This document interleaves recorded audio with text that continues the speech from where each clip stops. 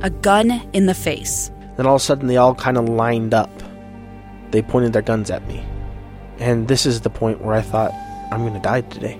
Started 2 years of horror for an American in Venezuela. They said, you need to give us your phone and get ready because you're coming with us.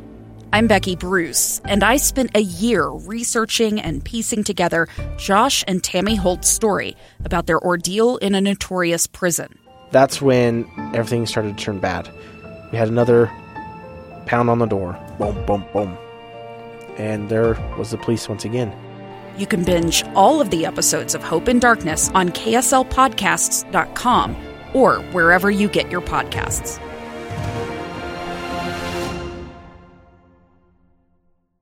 Welcome back to this episode of Live Mike. I'm Lee Lonsberry. 1:06 is the time in the KSL newsroom. I'm very much looking forward to this next conversation, and I already know that we're going to run out of time before we get to everything I'd like to discuss, and so let's jump right to it. For the first time on this program, I introduce to you, audience, Lieutenant Governor Deidre Henderson. Lieutenant Governor, welcome to the program. How are you?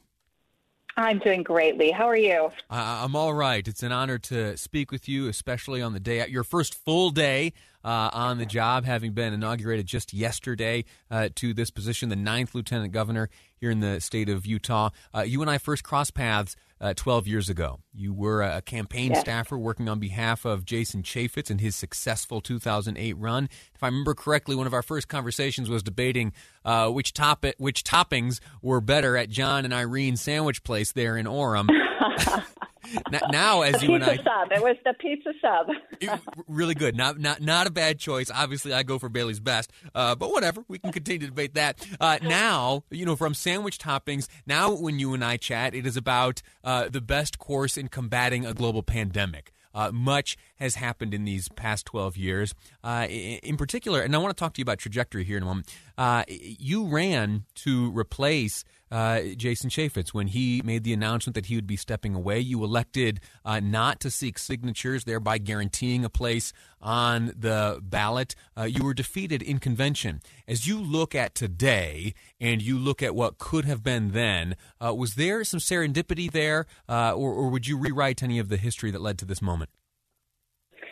No, I wouldn't rewrite any of the history, and it's really interesting. Back in 2017, I really felt strongly like I should run, that maybe there was something that I should learn from that experience. I never felt like I was supposed to win, of course, but I wasn't quite sure what that was all about, and it was a painful lesson. It was definitely not a super fun experience, although I did meet a lot of incredible people, and I did learn a lot, and I wouldn't trade any of that. And it was a hard choice because I did love serving in the Utah State Senate. But now, as as you mentioned, this is my first day on the job as the new Lieutenant Governor of the state of Utah. This is an opportunity that I didn't know was around the corner, and I didn't know that this was where the trajectory would lead me. So I'm very happy to be here. Outstanding.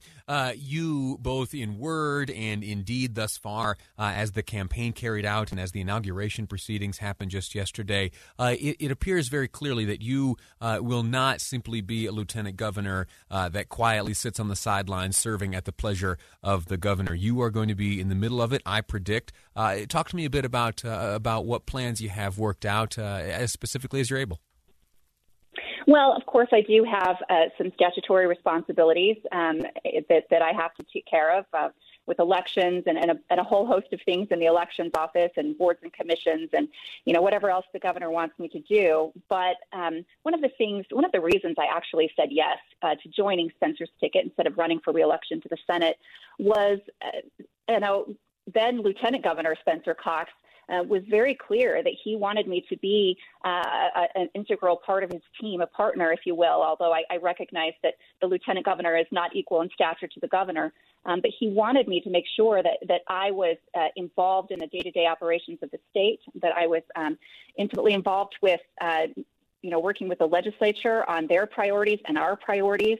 And that's one of the reasons why I said yes, because those are the things that I love. Those are the things that I'm good at. And I have relationships there, and I'm really excited about the upcoming legislative session. Outstanding. Any priorities you can share as we go into this general session? Well, this week, one of the things that the governor is required to do is to unveil a budget, which we will be doing later this week. So we've been working on our budget. We've been meeting with, key stakeholders and with members of leadership, and we'll continue to do that until we unveil our budget on Thursday. So that's kind of the first big thing. We also, as you may be aware, our transition team did a thorough review of the all state agencies, and we heard from them, from those teams that did that right before Christmas. Got a lot of really great information, and we'll be unveiling our roadmap in the near future as well.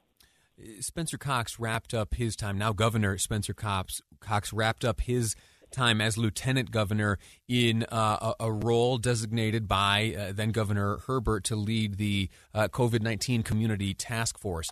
Will there be similar responsibilities placed on your shoulders as we, in 2021, hopefully move towards the end of this pandemic?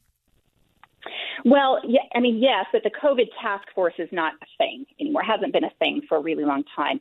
We have had unified command for a very long time.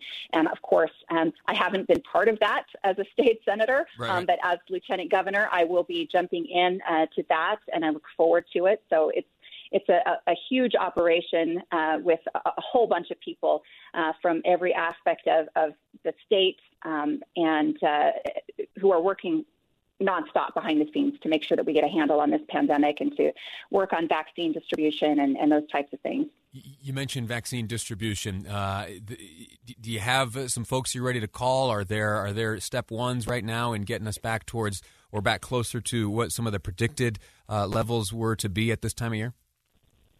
Well, we're definitely working with all of the stakeholders, with our county health departments, with the state health departments, and others to try to figure out how to get the shots in the arms as quickly as possible. Very good.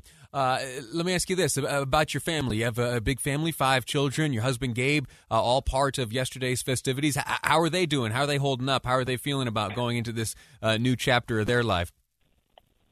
They're doing really well. They're really excited. They're proud of their mom, and that's nice. Usually our job as parents, and you just have a little baby, so you don't know this yet, but one of your main jobs as a parent, Lee, is to make sure that you embarrass your children. Oh, very good. And that'll come as your daughter grows up. But my kids, it's really nice to have at least a day where they're proud of their mom. And it was really wonderful to have them all on stage with me, and also my 3 sons-in-law up there on stage with me as I took my oath of office. Here's one final question. It just occurred to me now, and I've had conversations like this with other elected officials, other individuals who are in the public's eye, day to day, and it is that you will be subject to attack and criticism. You may have encountered some of that during the campaign, and maybe in the past as a senator, but that will come, and it will be on full display on social media, accessible by your children.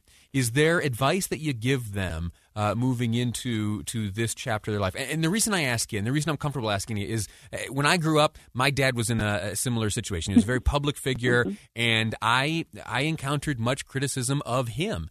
And he and I never really had a conversation about how I should view that stuff, if I should take steps to ignore it or not. Is there advice that you give your children, or have there been conversations that you give your children as you step into this new, incredibly public sphere?